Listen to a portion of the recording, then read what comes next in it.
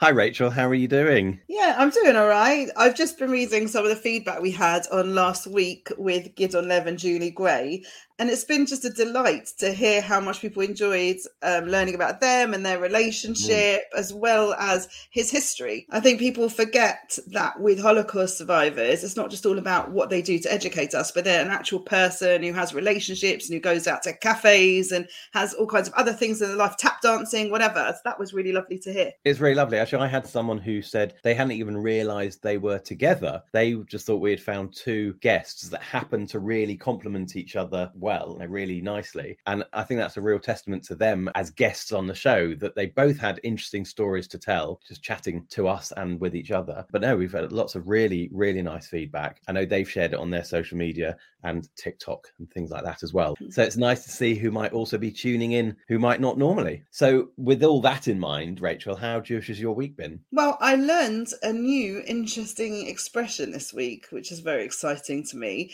As some of you will know, in our podcast, we sometimes do a little section called Duolingo, which is about people's interesting Jewish, Hebrew or Yiddish expressions. And this weekend, my mum and dad came to stay for Shabbat. And my mum came out with an expression at the dining table that we'd never heard before. What did she say? She described something as a Schwindelhetter. Schwindelhetter. Yes. Let's see if I can break that down and see if I can work out what it means. A Schwindelhetter sounds to me like somebody who has conned you out of your rightful hat. You're sort of halfway there. So a heter is a rabbinical dispensation for something. So say, for example, I've got medical issues, and so I'm not allowed to fast on Yom Kippur, and I had to get a rabbinical dispensation to formally allow that to be the case. I thought you were going to say you had to get somebody else to fast for you. Well, like you would go onto the street and hint at somebody who shouldn't be eating for the next 24 hours. Well, that would be a Schwindelhetter, because Schwindel is like a swindle, like a con. So a Schwindelhetter is where somebody's kind of twisted around what's allowed for their own benefit. So the heter that you could get somebody to do something for you on Shabbat if you pre-arrange it and you're paying them for the work they do the rest of the week, but they're coming as a favor or for their own convenience to do it on a Friday night, is one thing. And then standing in the street saying, oh, my living room is so dark. If only someone could come in and see how dark it was and think of an amazing solution, that could be a Schwindelhetter. So a Schwindelhetter is somebody that bypasses the rules in order to get what they want. A Schwindelhetter isn't a person. It's the permission to do something. It's the act of doing something that you can argue is legitimately within the context of Jewish law, but you've twisted yourself up like a pretzel to facilitate it. Right. Okay. So you've bent all the parameters as far as they can possibly go, and you've gone kind of outside the spirit of the rule, but you've stayed maybe within the absolute letter of it. Does that make sense? It does make sense. And actually, it's not unique to Yiddish. We have a word like that in English as well. We call them Tories. Yeah, so you're allowed to have work people in your garden for work-related purposes, even if there's food and drink there. That, my friends, is a Schwindelhetter. There we are, Prime Minister Schwindelhetter. There's a like a spitting image character desperately waiting to be made. That kind of thing.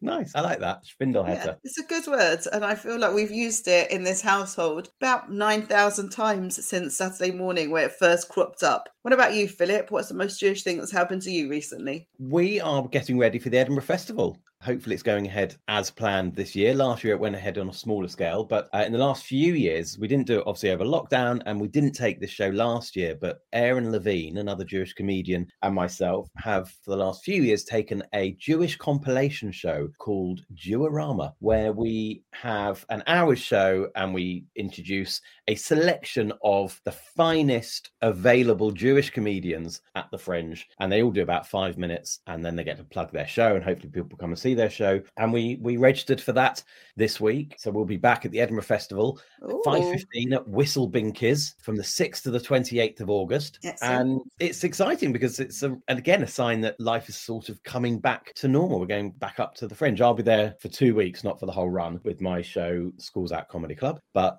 it was really nice to sit and talk Jewish comedy. And I love Jeworama, actually. family. I've been in it lots of times over the years.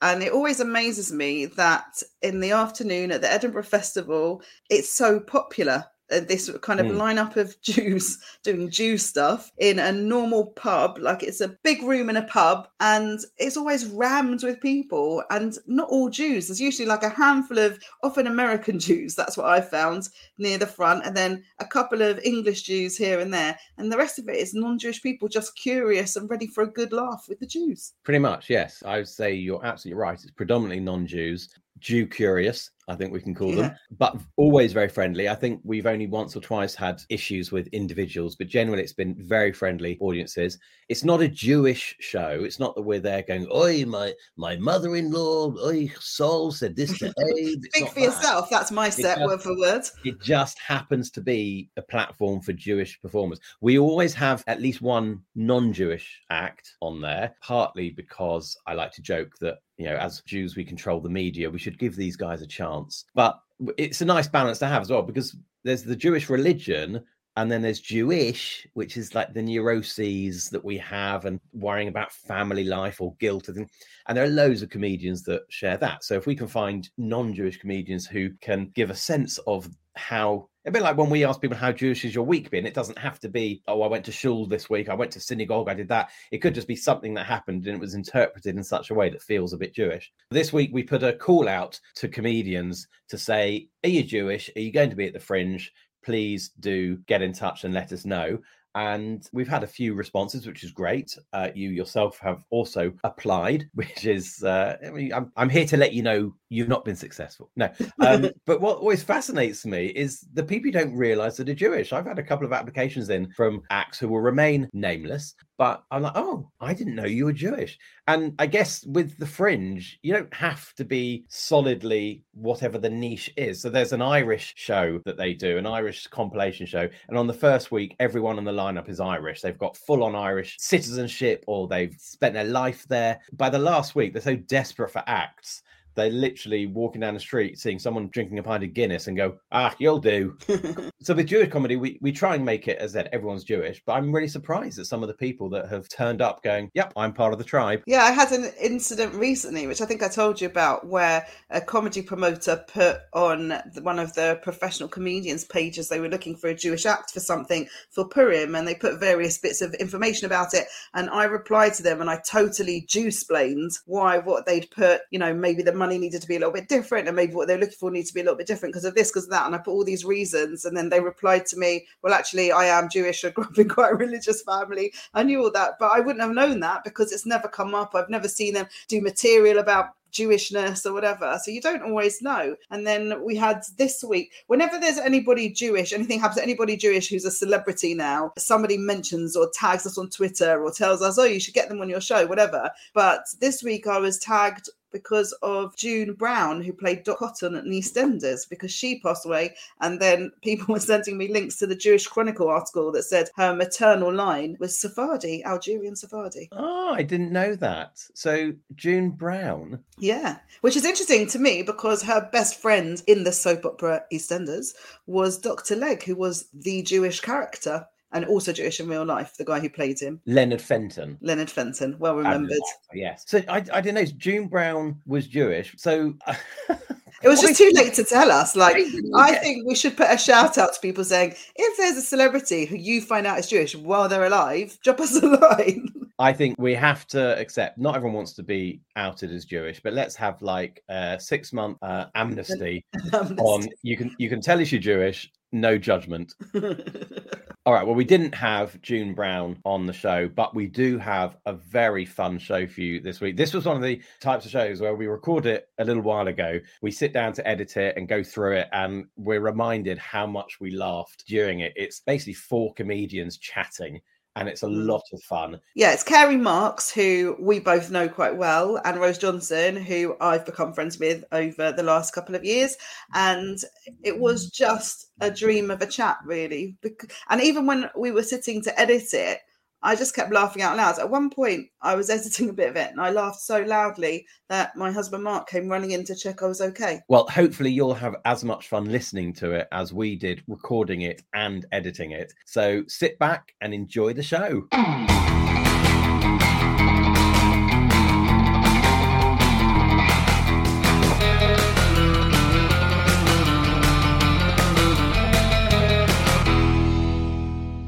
Hello, I'm Philip Simon. And I'm Rachel Krieger. We are two Jewish comedians. I'm Orthodox, so on hearing that recently deceased EastEnders actress June Brown was Jewish, I wondered if she had someone to say Kaddish for her. And I'm Reform, so on hearing that recently deceased EastEnders actress June Brown was Jewish, I wondered why we didn't get her on here while she was still alive. This show is the audio equivalent of your favourite TV soap.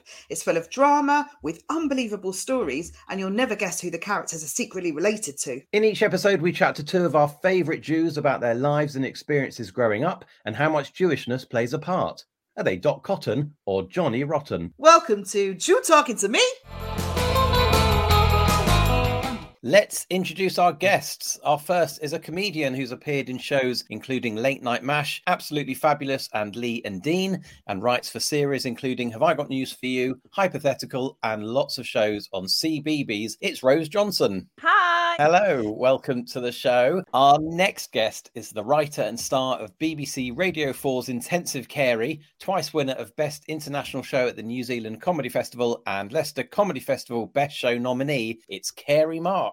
I always hesitate when someone introduces me because I never know what CV you've taken that off. I took it off your website. If there's a problem on there, that's on you. That's given me a reminder that I should look at my website at some point. When a compere asks me what I want said to introduce me, I normally say nothing because I don't like to live up to anything. I don't want any responsibility. Yeah. I was recently introduced as a lovely little lady at a gig. A lovely little lady. I'd have come on and been like, I am none of those three things. I normally get introduced as a real man. Okay, that's not true. I aspire to that. I've done lots of other things as well, by the way. But thanks for that. Update your website. I just want to point out to people listening to this, there is a bigger list, but I'm kind of modest, really. Straight in with a complaint there. Regular listeners to the podcast will know that we always like to find out how our guests describe their Jewish background. You already know that I grew up in an Orthodox family, Philip grew up in a Reform one. But what kind of a Jewish family did you grow up in, and what kind of a Jew are you today? Carey? I'm an ethnic Jew fully, as in both parents are Jewish. I'm an atheist, as in not religious at all, and I'm a devout atheist. I'm an Orthodox atheist, unquestionably. I was raised Jewish in the sense quite liberal upbringing. So we went to synagogue and stuff and high holy days and, Sabbath meals and so on. Our rabbi was Rabbi Clifford Cohen. Would that name ring any bells to you? Sounds Jewish. It's the rabbi bit. Rabbi makes so many names sound more Jewish, doesn't it? He was the singing rabbi for a while. He was on Pebble Mill and a load of other programs. He would write little songs and stuff. Oh, wow. I thought he was great when I was growing up because he was funny and the services always had some humour in it. But there were people who didn't like him being funny. I've been trying to remember what happened because he got in trouble for something. I asked my sister recently, what was it? And apparently the story is that a joke he told during a bat mitzvah once. I'll tell you what it was, and then you can tell me whether you think this was really offensive or not. It kind of can come under the Me Too thing nowadays, but maybe not.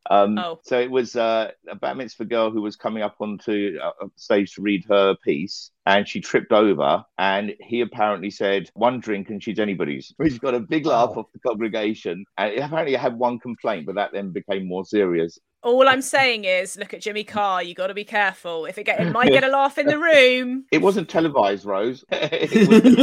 Jimmy Carr's joke was deliberate. That was like he thought about it. This is just someone. And also, if it was like Jimmy Carr, it would have been one person complaining who was in the room and 50,000 people complaining who heard about it on social media. Yeah, it's the other way around. Yeah. Yeah. And that might now actually happen, but like 20 years later, he's going to get the backlash now that you've said it on this podcast.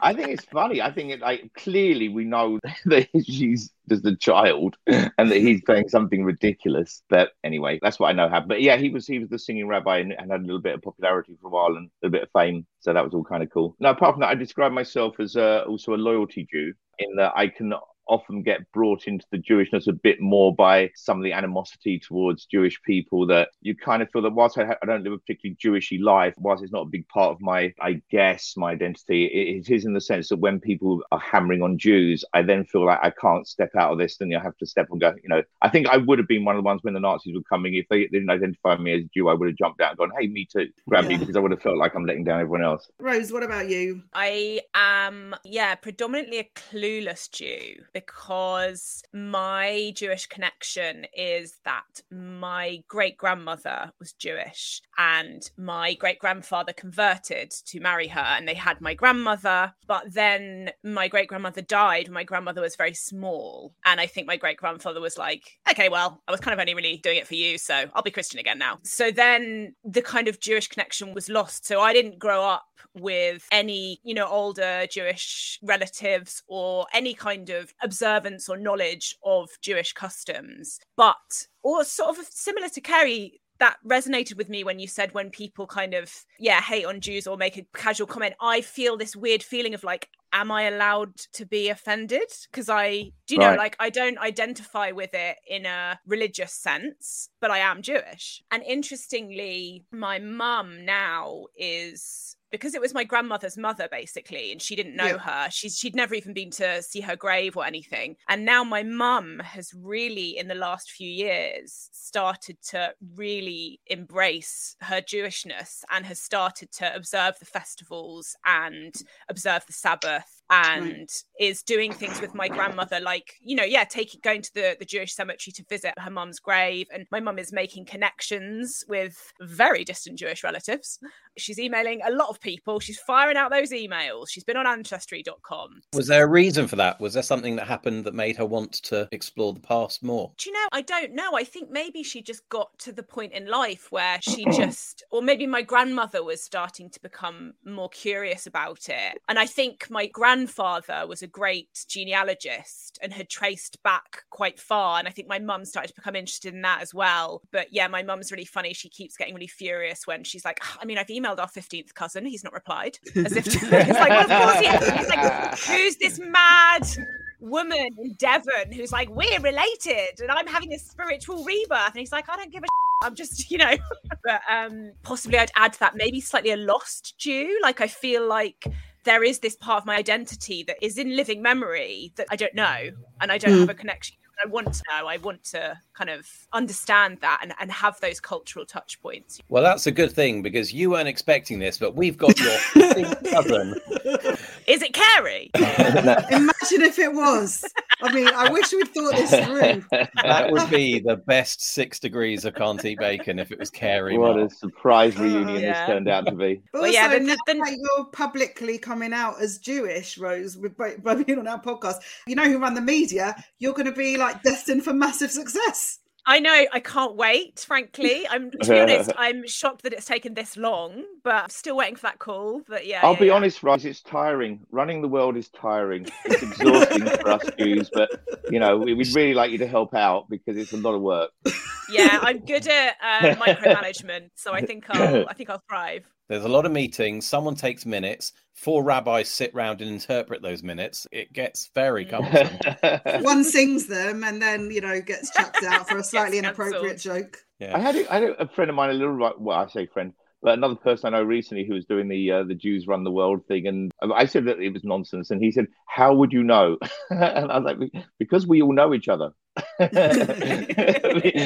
we all know each other, because we all talk a lot, and because Jews can't keep a secret. That's the weirdest part about it. Is if Jews joined a conspiracy meeting, they'd be walking around going, "Hey, guess what I've been up to?" Having a conspiracy. Do you want to hear all about it? You'd hear everything. What I think is the modern equivalent of that is that I'm in different WhatsApp groups actually with everybody in this conversation, and with each person, I've definitely had side chats about stuff in that group. Yes, I'm a big fan of a side chat, but the adrenaline though of suddenly being like, if I put it in the main chat, I have to like double check. Yes. Weirdly, Rose and I are actually doing a side podcast right now about this very episode. Rose, have you decided to take on any like Jewish activities or anything yourself, or are you still just exploring the vast world that's out there? Yeah, I'd say I think that I have aspects of my personality that just are Jewish. You did a great shrug before. I've got a friend called Carla who's Jewish, and she said that when she first met me, within 5 minutes, she thought to herself, I bet she's Jewish. It's the horns. So, yeah. And all of the money that I have. Yeah, no. But I'm really interested. I guess because my mum is not where I am. She's down in Devon. So I haven't started kind of doing it. But actually, Carla was saying, my friend, she was saying she wants to take me to synagogue. And I want to learn all about it, basically. But I'd say mainly food-based things is the things that I'm getting involved with. Very sensible. That's the stuff that's where I've started. For me, everything always starts with the food. So yeah, I've really got chicken soup now, I think. We'll save that for when we talk about food in a little bit. Challenge. I love chicken soup. Of course, you'll know when you're really feeling Jewish because someone will say the name of a friend like Carla, and you'll go, "I know a Carla. Maybe this is the same Carla." Yeah, and it will be. And you know you're Jewish. Yeah. It's also funny that when Jews point out other Jews, and my grandparents were good at that. They're very good at Jew spotting. I think only Jews are good at Jew spotting. Yeah, they've got Judah, you know. Yeah. Their favourite hobby was to sit around the park and go, "That's a Jew." There's a Jew. I mean, historically, that hasn't always worked in our favour. Yeah, no, yeah. it hasn't, no, but We are off to a flying start. It sounds like things are going pretty well, but we do always like to check in and ask what's the matter, Bubbler. So, Rose, what's going on with you at the moment? What's up? Well, I would say that question, normally the answer is just everything all the time. I am je suis that Jewish woman. I have a very cynical, tragic demeanour, just generally. I will find the worst in any given situation I'll be able to find something terrible about it. But specifically at the moment, I would say it's just not getting my act together. You know, like this room that I'm in is my office. We moved into this flat over a year ago. I've strategically placed the screen so you can't see the absolute abject chaos that remains from the move, but there's still boxes and boxes of stuff that isn't unpacked, and this is where I work. And it's like every day I think, sort it out, and I don't. So I'd say the thing that's the matter is just my own inaction and constantly having this to-do list of things that I know would make my life better, but I don't do. I feel you so much in that because, as Philip knows, I've recently started working with a business coach to try and make me a bit more organised. But it's not. I can't restrict it to business because it's like the chaos of everything. And she's another Jewish mother, so it's also a bit like I want to give her advice as well at the same time. So how successful it will be, we'll wait and see. Plus, you did miss your first session because you slept in or something. So Incredible. I didn't sleep in. It was because my kids' timetable changed at school, which happens about 8 times a week. But as soon as one thing changes, it's like organisational session. Yes. Okay. Well, I have a lot of diagnosed and undiagnosed issues. Lateness. Carrie, how about you? What's the matter, Bubbler? Well, I relate to all of that. I'm really good at procrastinating nowadays. I was always fairly good, but I've improved. I can procrastinate with procrastination itself. I can put off a to-do list for a week. And the thing about to-do lists is you can put them in a drawer for 10 years, and when they come out, when you open the drawer, nothing needs doing. So I think that's always a good rule. I've got to move home. I think that's really bothering me because whenever that happens, moving home is the single worst thing that can ever happen in life. Oh my God, I completely agree. I constantly say this and everyone's like, there's far worse things. And I'm like, no, it's the worst No, there's thing. not. No. It's the single worst thing that can ever happen. You end up living out of box. No matter how carefully you try and do it, you start off by packing things. And after a while, you go, that fits in there. This will do here. And you never really, there's things you don't see for years after you've moved. So yeah, it's a pain in the backside. But also working out where to go to next. But anyway, that's like the bigger stuff. If I were to say what's bothering me on the smaller scale, I think I'm constantly niggled, and probably more than I used to be, by illogical behavior. So it could be a thing like in the local park, they have a little hut where they sell ice cream, and they've got really good ice creams. But there's a thing the woman does when she gives you an ice cream, and it's the same as when you go into a kebab shop often, and it makes no sense to me, is she'll hand you the ice cream, which is often very well topped up, and then take the money. Now you've got one hand free. Okay, so you hand over your note or your card, and then she takes the money and you take it back, and you can't get it back into your bag or in your wallet and put it into the slot. So you just have to put it all anywhere you can do for now. So I try and give her the money before she gives me the ice cream, but she won't have it. She's so set in her ways that she has to do the money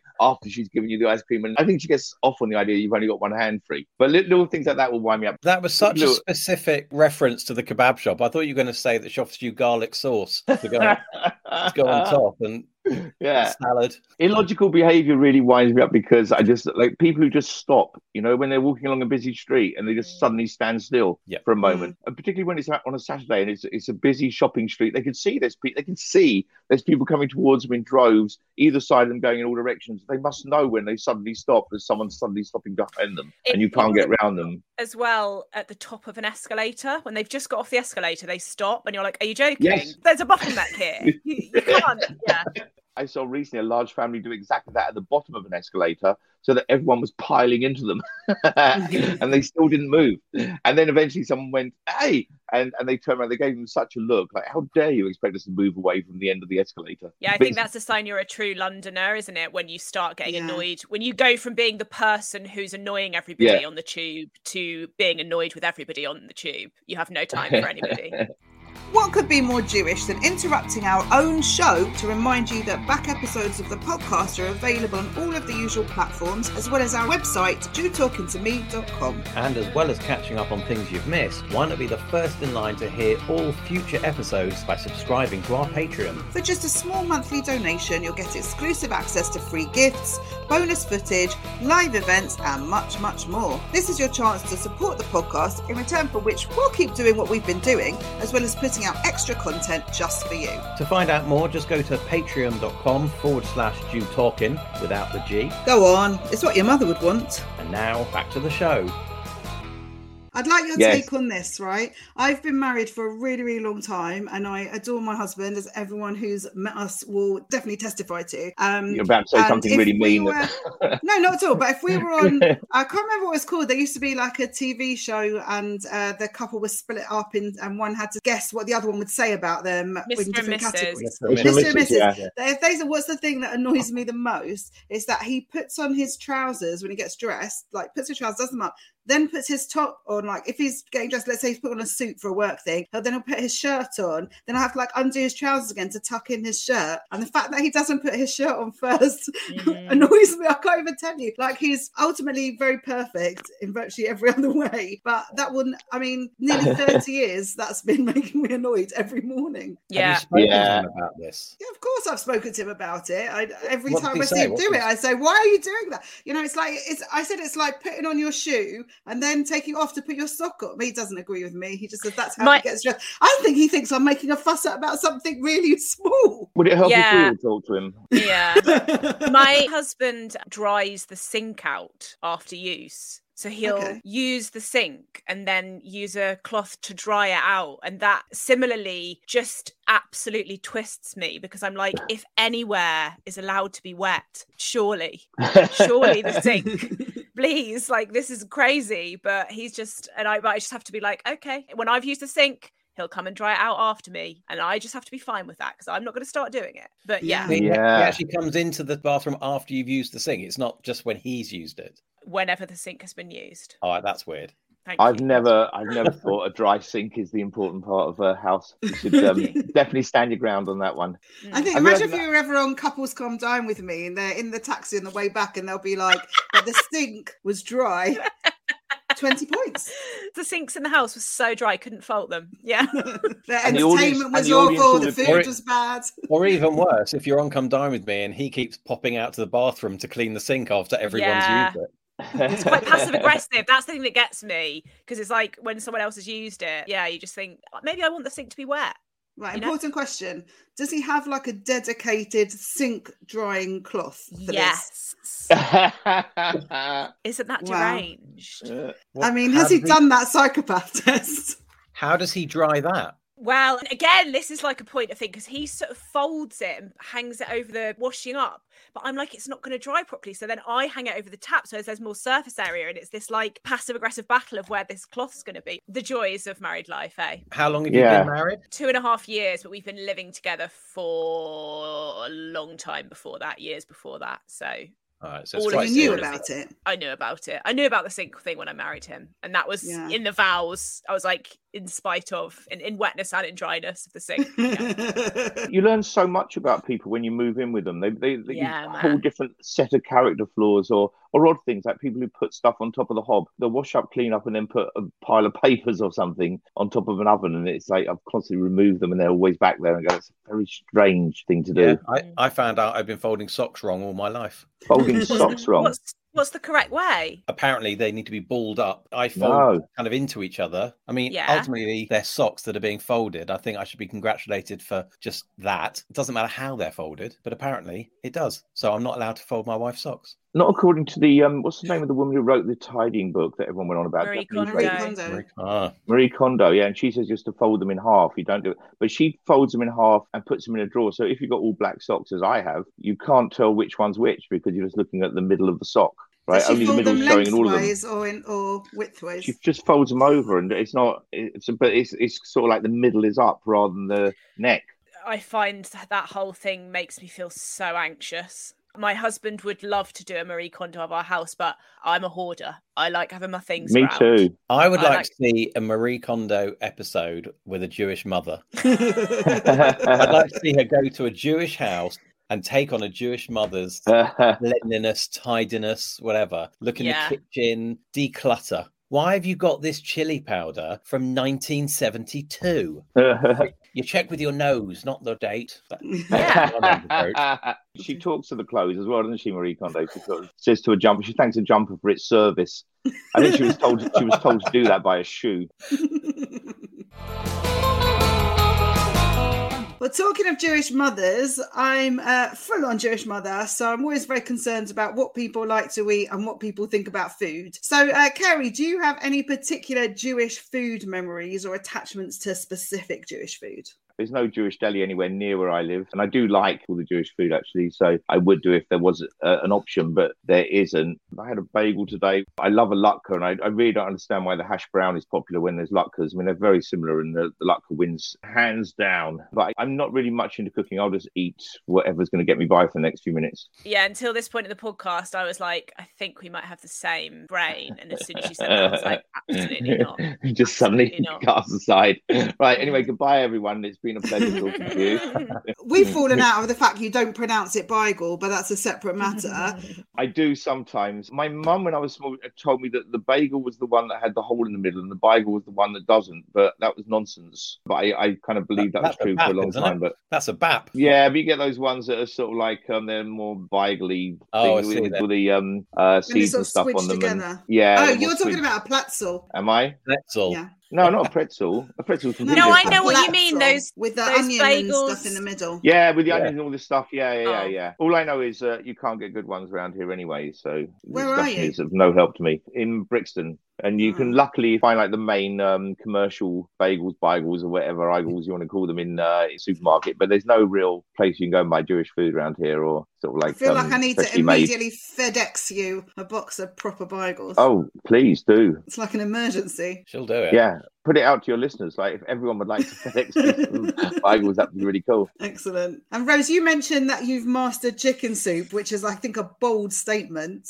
Yeah. As the words left my mouth, I thought, oh, you're dicing. You're dicing. There's going to be a cook-off. I'm a massive. I love cooking. I'm a massive cook, and so I don't have any particular memories of Jewish food because, like I said, those things were kind of the things that were lost. But interestingly, my grandmother, the only memory she has from when she was, before her mum died, she says the thing she can remember is the food. She can remember eating gefilte fish and cinnamon balls.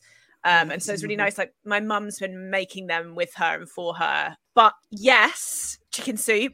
I feel like this is why I think that Jewishness is like, it is an inherent thing. I don't have any, traditions, or this hasn't been handed down to me, but I just have naturally always made chicken soup. I just had this impulse to make it. Whenever I roast a chicken, I am like, this is getting made into soup, obviously. So yeah, when we roast chickens, I save the bones and I freeze them until I've got enough to make a really rich, nice chicken stock. And then we're talking a bit of the shredded chicken, carrots chopped quite chunkily, celery chopped quite chunkily. Approval. And then I put in little. This is the danger zone. This is what I'm worried about. Little noodles, like pastas that are small. Oh, I thought you were going to say bacon bits. No, never. I would never. Honestly, it's transcendental. Yeah, and this is how much. This is. I know. What could I? The worst thing I could have said. I'll tell you the worst thing. You can say what Suze Kempner said. Oh. Brussels sprouts. Brussels sprouts. I've listened. No, What's she playing at? terrible. You can't have green stuff. No. I don't Celery want to green. parsley at a push, but Brussels sprouts or leeks. Brussels celery. sprouts. Celery, yeah, but sort by of the time you greenish. cook it, it's not green anymore. It's like No. sort of beige. You want this whole thing to have a sort of beigey, yellowy quality. But this is how much of a Jewish, sort of inherent instinctive Jewish mother I am, is that as soon as COVID started, I made this massive batch of chicken soup. I've got this like frozen emergency chicken soup for in case we get COVID. I'm like, it's just, I know it's there because I know that that's what we need. And I've You been never driving- ever need to do DNA testing, Rose. I'm telling you now. Don't bother. Yeah, It's 100%. It's just that, and I drove some round to my friend Susie Rufford. She's a comic as well. Yeah. She lives near me. She had COVID a while back, and I drove round and dropped her like chicken soup on her doorstep. This is, yeah, like you say. Did she get better? Yeah, of course. Proof, It's penicillin. It works. That's Why are we critical. wasting time with this vaccine nonsense? If you I can know. drive chicken soup round to everyone, Pretty She sure is. someone drove chicken soup round to you when you had COVID. and it was all right. I mean, Oh dear. Wow. Oh my goodness. It's a privilege to be here on the last episode of you talking to me. The big But, fallout. Yeah. It's not even the first time he's made that actually, hilarious Rose, she joke. will be looking for a new co-host quite soon. It sounds that she's quite taken with your chicken soup, so you may get the gig. We're going to start, it's going to be like a side, like an accompanying podcast that's just about chicken soup. I mean, I could do that without doubt. I could do a weekly podcast on chicken soup and not even repeat myself. It's my favourite Yeah, subject. It has so just been good. pointed out to us that the Johnson vaccine, that was an actual thing. So maybe that was your chicken soup. Yeah, just Maybe. injecting that into people. Put it in a blender, and it goes. I think we've had quite a few mentions of things that could lead to Broiguses in this episode already, whether it's chicken soup, how you say bagel or beigel, or whether Ice cream vendors. ice cream also, whether your 16th cousin twice removed hasn't replied to an email from your bonkers mother in Devon. I've put the bonkers in there, by the way. Oh maybe- no, you are bang on the money there. Bang Okay, on that's the good. money. 'Cause I'd hate for that to be the Broigus that kicks everything off. But sometimes we do hold on to grudges for far too long. We don't always remember why. But we'd love to know if there's something in your lives that you are aware of or that you want to share with us. Carrie, any Broiguses? You say Broigus because I say Broigel. Okay. Well, you can't say that. The Broigus is the one with a hole in it. No, I tried to think whether I've ever had a Broigus in my life, and no, all my enemies are dead. I don't fall out with people easily. I can forgive most things, and I really think adults should be able to solve a thing and talk. Where it's been impossible or something's just a situation that can't be saved, then I'll walk away from it. Or I've lost friends over years, but I've not got one that I carry on sort of being friends, but with some petty dispute going. So no, I'd say not at all. I'd say I'm above that. Wow. I'd That's say very I'm mature. Yes. Very. As Jews, I'm not sure how we can take that. By the way, I would love to. You've been talking about chicken soup, and I would love some chicken soup. I haven't had any for years, but it's got to be made by someone who knows what they're doing, I don't live that far from you, so Yeah, maybe you can get a delivery sometime soon. cool. Okay. Oh, Actually, that's I- beautiful. I was round at Steve Best's house this morning and he was making chicken soup as well. Really? Yeah. Well, I've there we just go. realised we've Proof. got guests coming for Friday night dinner, and I don't think I've got enough in my freezer for that number of people. So I'm very glad we're having this conversation now. Can you imagine the shame and embarrassment? What if I had to Yeah. buy ready-made chicken? I mean, No. Rose, Nah. after this, could you just drop some round to Rachel, please? Yeah, She's got. I'll a lot just get to my do do. big pan out. Rose, do you have any Broiguses that you'd want to? Oh, yeah, I'm the opposite. I'll hold As a you dig grudge. into your If- Jewish heritage, there's got to be something. Yeah, a lot of the Broiguses that I've got going on that other people, they don't know that they're in it. Do you know, it's like playing out in my head mostly. But the one that I can think of it's not like an ongoing, it's unique because it only emerges once a year. But when it does, it's spectacular. And Love it. is at New Year. For the past few years, we spent some of the lockdown in Devon with my parents.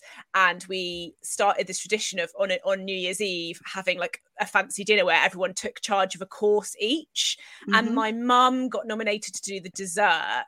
And I basically, the first time we did it, just basically made it be so that she would have to make an elaborate arrangement out of fruit.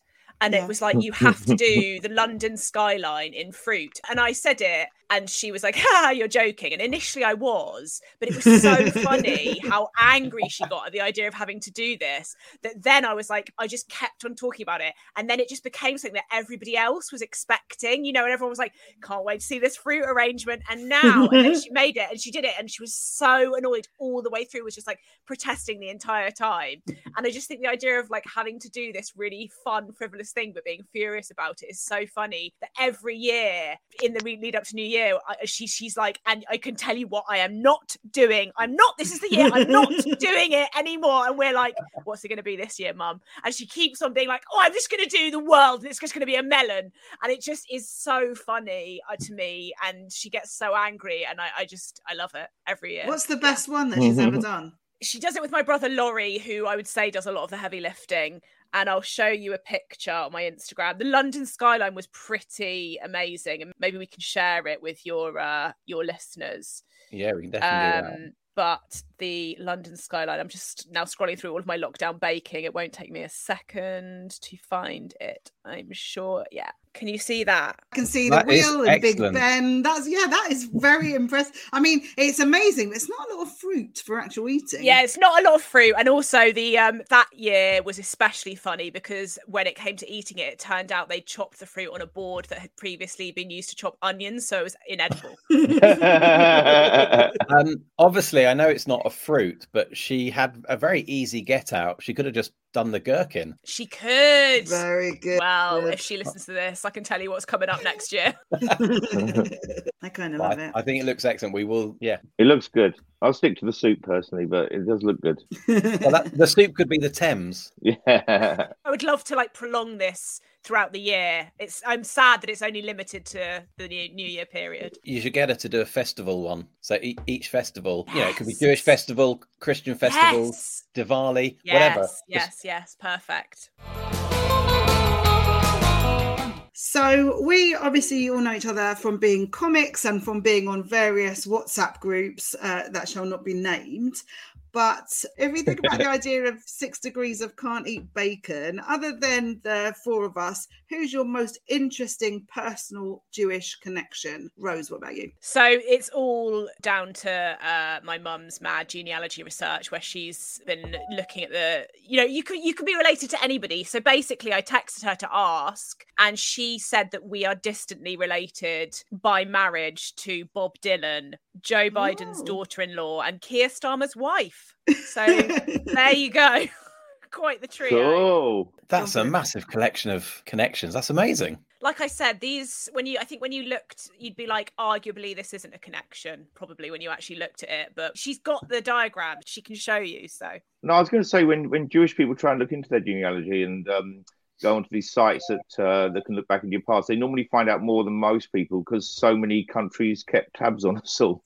Yeah. So Well, that's the thing, actually. There's so many records of us all. And my mum did say, a lot of the people she found initially were just gone. Just so many where she was just like, not there anymore. Whole branch is gone, which is obviously not massively amusing. So I thought, I'll tell a Bob Dylan story instead. Yeah. But, yeah. What's the connection to Bob Dylan? How many cousins separate are you? God, she didn't tell me, but it'll be something ridiculous. In the message, she was like, it's very, very distant. I'll see if I can find it. I think my cousin, who's done our family tree, has worked out that I'm something like 16th cousin of Barbara Streisand, and yet she's still reluctant to come on Due Talking to Me podcast. Unbelievable. Despite our closeness. Yeah. Wow. What is it about 16th cousins not replying to emails? I know. She hasn't given specifics, which makes me think very tenuously. Right. Still counts. Still counts. There was a Zimmerman back in your family somewhere. Yes. There was a lovely piece on Twitter. It was about a couple of years ago or something, but it was a woman who her mother had looked into her past. She joined one of those websites where you have to send in a DNA sample and so on. And then she found out that she had a twin sister. Wow. And she started vaguely remembering having this sister when she was young. It was a lovely thread because the woman writing the thread going, she's never mentioned this sister before. It doesn't make any sense. And she went around to see her mum, who was saying, yeah, but I'm going to contact her and so on. And then it turned out that what happened was she joined the site and then forgotten her password. So she sent for them a DNA sample and rejoined the site and discovered herself That's so funny. As her own biological sister. That's sweet, isn't it? The best story like that I've ever heard. It was a Really lovely thread good. because the woman writing it was just, I don't know how to tell her, but she hasn't got a sister. That's amazing. Well, what about you, Kerry? Who's your most interesting personal Jewish connection? I've got a really good one. Exciting. I've got a really good one. Prepare yourselves. You're building it up. I only found this today after talking to my sister, but it turns out that I am related to, you want to do a roll on the drums? Some bloke called Victor.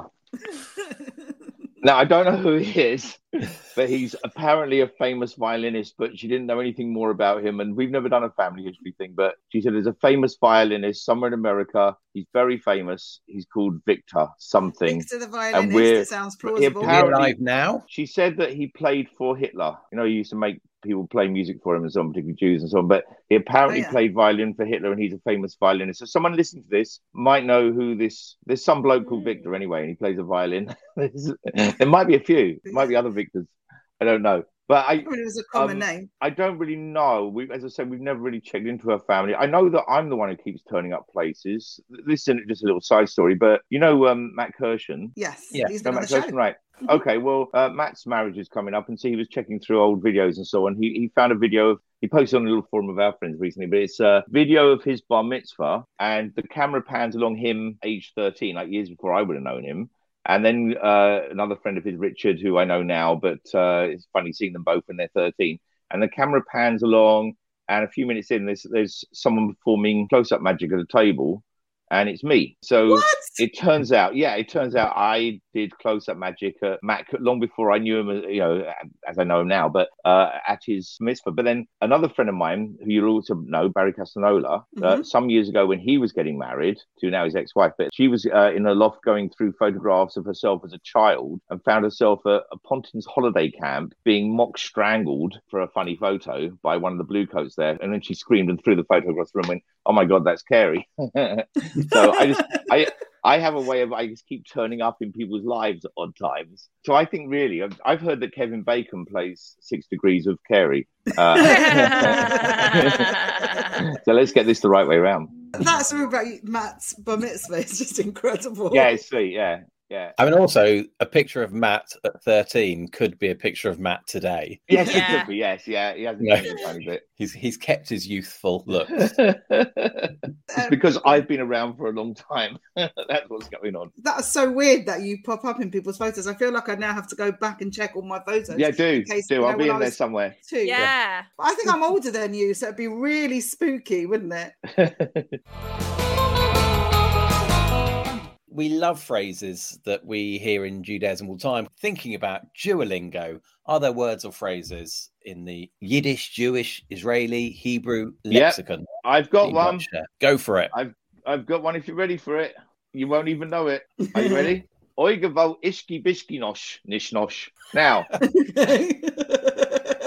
Now, it's not actually Yiddish. It took me years to realise that occasionally my dad would talk Yiddish that he was making up. He didn't actually know any Yiddish. I think he might have known a few words and stuff, but he didn't talk Yiddish. But he would just suddenly get into in a rant. He would throw in something like "Oi gevalt ishki bishki nish nosh nish." That one has always stayed with me, but there were quite a few of them. But also, I kind of like that one. It's got a nice feel to it. I did catch myself recently doing a double oi, and I've never said oi in my life. But I can't remember what it was, some news story on Twitter, and I reacted with oi. And it really took me by surprise. So, and I was so surprised that I had said oi, that I then said oi again to my own oi. I kind of had an oi to my oi. So it was kind of like a moment of a double oi. It was like, oi, But it wasn't so close together it sounded Cockney. It wasn't like oi, oi. It was definitely still 2 Yiddish ois that came with a shrug. I don't know whether as you get older, a Jewish person just starts shrugging and they, can't help it. You do get a lot of Jewish hospitals. They have a ward of old Jews who shrug too hard, damage necks, shoulders, and so on. No, it's real. That's common. That's fact. That's fact. Definitely proven. Oi gevalt ishki nish. Is oi gevalt ishki bishki nish nosh nish. Was it a joyful thing? Was it an anger? Was it frustration? More of an exasperation. Oi gevalt ishki bishki nish nosh nish. It's hard to say it without a level of frustration. You have to put some effort into it. I would love you to record that as a ringtone.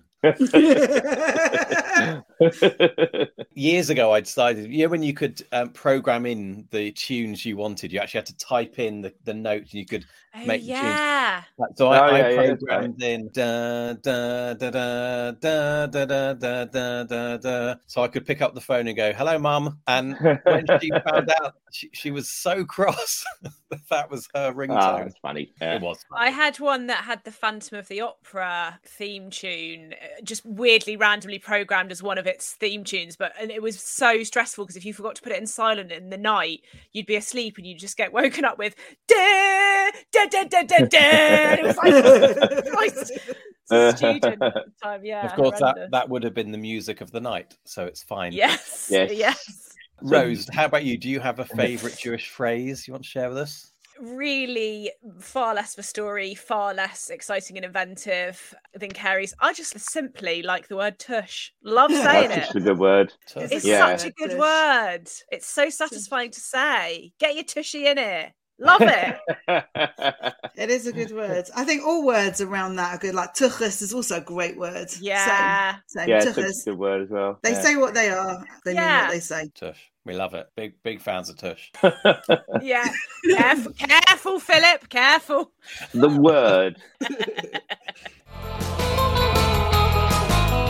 Well, that's nearly all we've got time for, but how will our audience know what you're up to if you never call, you don't write? Normally we'd allocate 20 seconds to do this, but for you, 30. Rose, where can our audience find you and what are you up to? They can find me on Twitter and Instagram at RoseJohno, which is Rose spelled the traditional way, and then Johnno, JOHNNO. I also have my own podcast called Birthday Girls House Party with two of my comedy friends, Beatty and Camille. Each episode we have a different themed party and it's very silly and fun. So if you want something silly and fun to take your mind off the hellscape of this country, come and listen to our podcast. And I've just recorded an episode for the latest series of Hypothetical on Dave, so you can watch me on there when that comes out. Excellent. Very nice. Lovely. We will tune in. And Carrie, how about you? Where can our audience Well, no, nothing particular. I've cancelled all festivals this year. I'm not going to do Edinburgh. I was off to Australia, but have decided against, mostly because I've got to move house, and that's going to just make life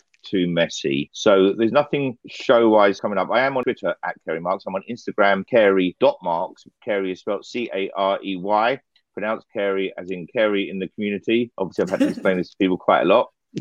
Marks is in Groucho. You will now look up Carey Groucho. And this is how I de-advertise myself. And we are going to get back to doing a podcast we were doing some while ago, but I'm not going to mention that just yet. I'm not quite sure what's happening with that. And there's a Twitch show called Chess with Comedians that I started with comedian Nick Doody. He's still putting up a few episodes with himself and someone else for now because I've been a bit too busy to be doing that. But there's bits of fun in it, but it's really quite intense for chess players because Nick's extremely good. He's an expert. He's one of these people who he'll reel off chess moves, 20 advanced, 20 in, and all the different variations. And the best I can do is try and keep up with him. I saw years ago, I walked into a room where Nick was watching, he was staring at his screen, and there was a voice going, D5, B4, A5, C4, D7, A8, E9, all this for ages, and then suddenly he burst out laughing. Like one of those numbers and letters together was hilarious. So what I'm saying is he's on a different planet. But anyway, there is that. Chess with Comedians is worth watching, even whether I'm on it or whether it's Nick doing some of his ones. They're very informative. Excellent. But apart from that, nothing. Well, I've absolutely loved this, and from now on I'll always think of Rose as the Jew whose chicken soup met my approval, the first one ever on the show, and Carey is the Jew who might suddenly appear as a pallbearer in a photo of your great uncle's funeral. Very likely. As my grandfather used to say, I loved seeing your smiling faces arrive, and I'll love seeing your little tuchuses leave, which is a good thing as we've come to the end of this week's show. All that's left for us to do is thank our brilliant guests, Rose Johnson and Carey Marks. Follow them on social media. Follow us on social media at Jew Talking without the G. Don't forget to subscribe, like, and share the show with everyone you know. And join us next time on Jew Talking to Me.